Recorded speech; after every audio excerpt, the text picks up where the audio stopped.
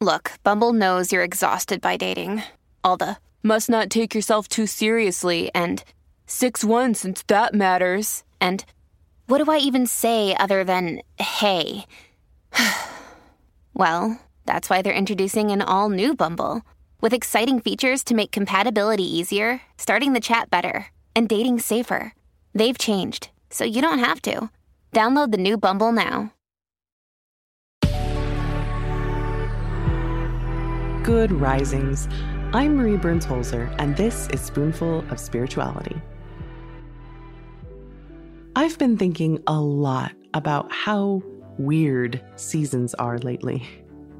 In spiritual traditions, we have always looked to our environments and the seasons to note the passage of time and to draw what wisdom and lessons we can from them.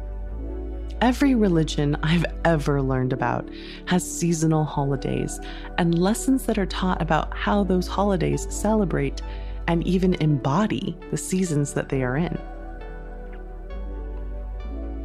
Growing up, I always heard that Yule, or the solstice in December, was the midwinter celebration, which made no sense to me because I was also told that the winter solstice is the first day of winter.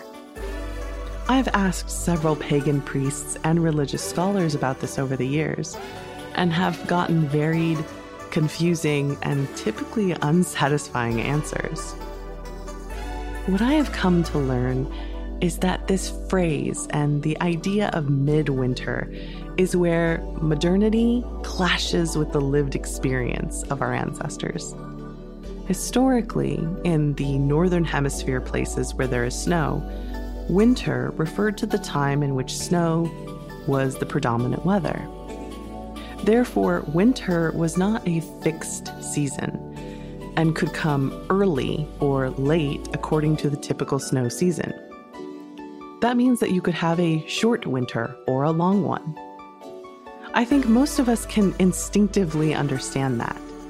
But because we come from a modern culture obsessed with calendars and the clock, we also understand winter as an astronomical event. Winter solstice, which is December 21st this year, is when we have the fewest hours of sunlight in the northern hemisphere. Now, this is interesting because most people will still refer to it as the longest night of the year, despite the fact that it has the same 24 hours as any other day.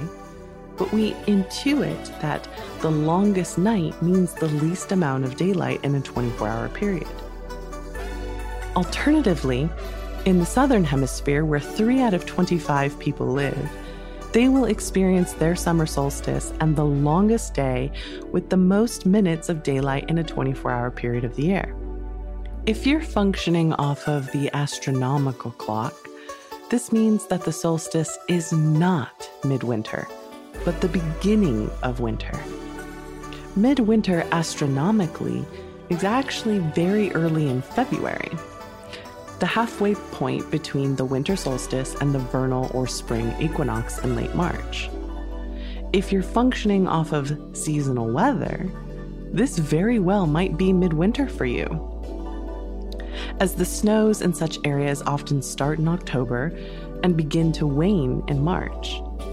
What we can all agree upon is that marking the day with the shortest amount of daylight hours seems important, not only to orient ourselves in time, but to give ourselves a chance to celebrate our survival, health, community, and safety amid such hazards of winter as cold, hunger, illness, and isolation. It's also a very important reminder that even seasons are relative. We must remember to define terms when communicating with others about our culture, beliefs, and celebrations, and to ask respectful, curious questions with an open mind when asking others about what they believe, celebrate, and why. As for me and my Southern California self, it's the beginning of winter for me, but I salute all of humanity who deems it midwinter as a way to give themselves encouragement that the snowy, dark season of their lives is halfway through.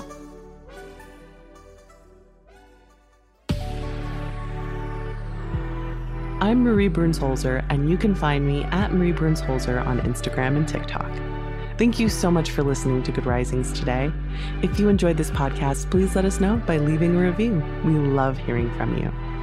Now go be excellent to yourself and to each other. We have some exciting news. You can now search more than 700 Good Risings episodes on the new Fathom.fm app, the podcast player from the future. Now go to fathom.fm/Good Risings to ask questions and hear answers directly from the Good Risings podcast. Good Risings is presented by Cavalry Audio.